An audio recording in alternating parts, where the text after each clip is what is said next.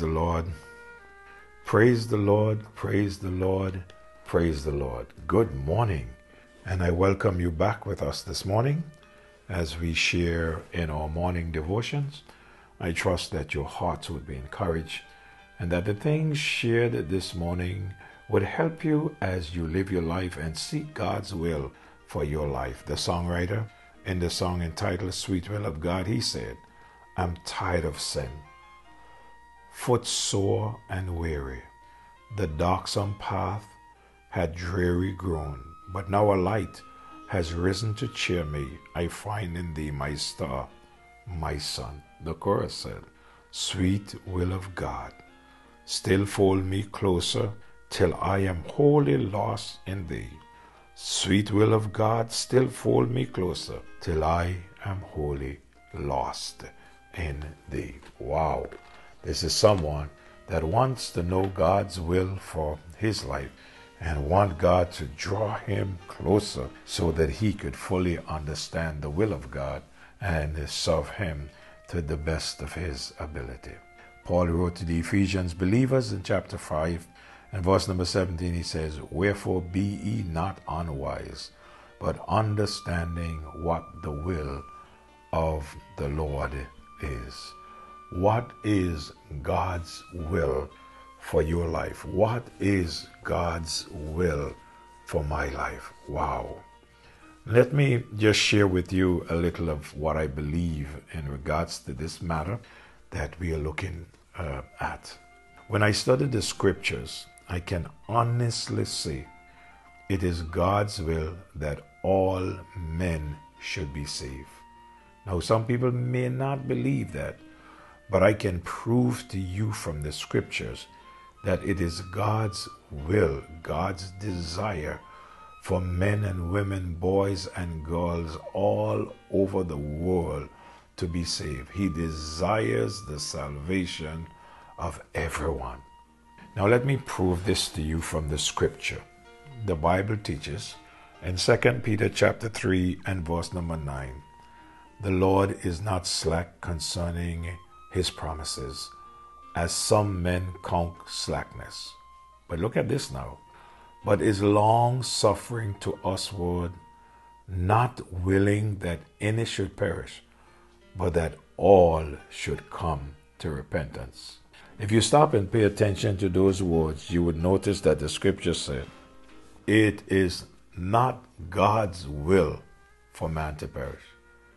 God is not willing that any should perish. But what is God's will? That all should come to repentance. In the book of Isaiah 45 and verse 22, look unto me and be ye saved, all the ends of the earth, for I am God and there is none else. He's saying, look unto me, oh, and be saved, all the ends, for I am God and there is none else. What a God. Isaiah 53 verse 6 says, all we like sheep have gone astray. We have turned everyone to his own way, and the Lord had laid on him the iniquity of us all. I remember when John saw the Lord Jesus Christ coming, he turned to his audience and he said to them in John chapter 1 and verse 29, Behold the Lamb of God, which taketh away the sins of the world. He did not say the Lamb of God, which taketh away the sins of the Jews. Neither did he say the Lamb of God, which taketh away the sins of the Gentiles. He did not say, Behold the Lamb of God, which taketh away the sins of the righteous, or the good, or the pleasant, or the kind. He said, Behold the Lamb of God, which taketh away the sins of the world. And then in Revelation chapter 22 and verse number 7, where it is God's will that all men should be saved, the scripture says, The Spirit and the bride says, Come. And let him that heareth say, Come. And let him that is athirst come. And whosoever will, let him take of the water of life freely. He said, Whosoever will, let him take of the water of life freely. May I say to you, in his great mercy, God provided salvation to everyone, everywhere. It doesn't matter who you are. It matters not what you have done.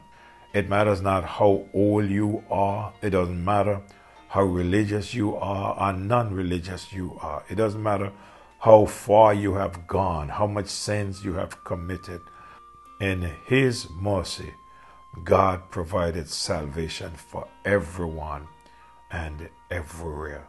But I am aware, and you need to be aware also, that not everybody everywhere will accept God's provision. He has made it possible that everyone everywhere can receive salvation. He doesn't run out of salvation. But we are aware that not everyone everywhere will receive the gift.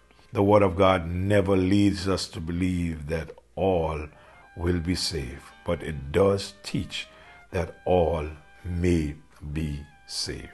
There's a second thing that I've noticed that I wish to share with you, and that is, it is God's will that those whom He saved should be sanctified.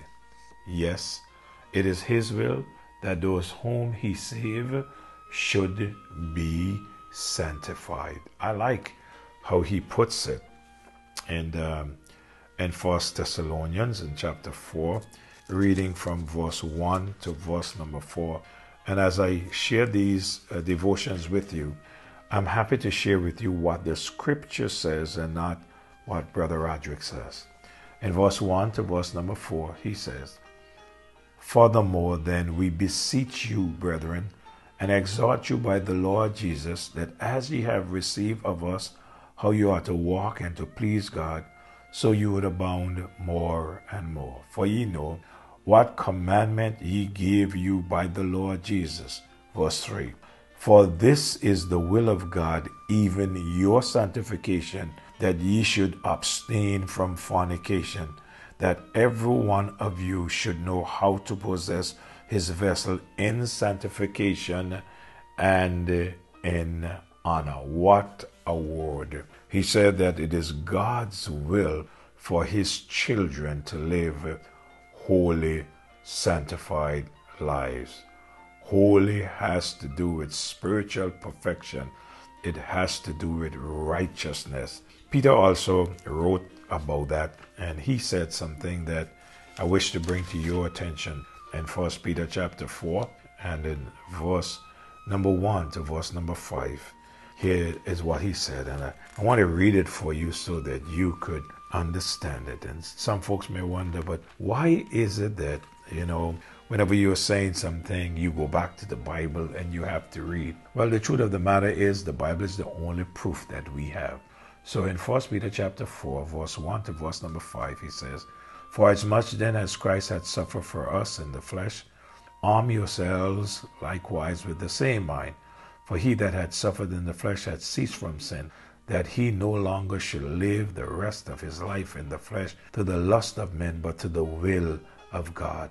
For the time past of your life may suffice us to have wrought the will of the Gentiles, when ye walk in lasciviousness, lust, excess of wine, reveling, banqueting, and abominable idolatries, wherein they think it strange that ye run not with them to the same excess of riot, speaking evil of you, who shall give account to him that is ready to judge the quick and the dead." What am I saying to you? I am saying to you that it is God's will that you and I live sanctified lives, lives that are set aside from the world, lives that are not involved in worldly practices. What a God.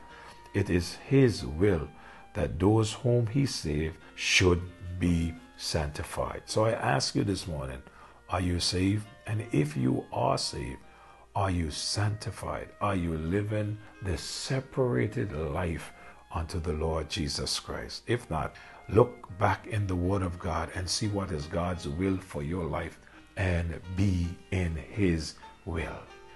Father, we thank you so much that we can go to your Word and understand these things, and help us, dear God, as we go to your word and understand these things, dear Father, that we would apply these things to our lives and we will be all that you would have us to be. Thank you for your word and the clarity of it. Help it to speak to us and change our lives and make us the persons you would have us to be. May your will be done in and through us. In Jesus' name I pray. Amen. Let me say God bless you. Thank you so much for listening. Be careful. Have a great day in the Lord.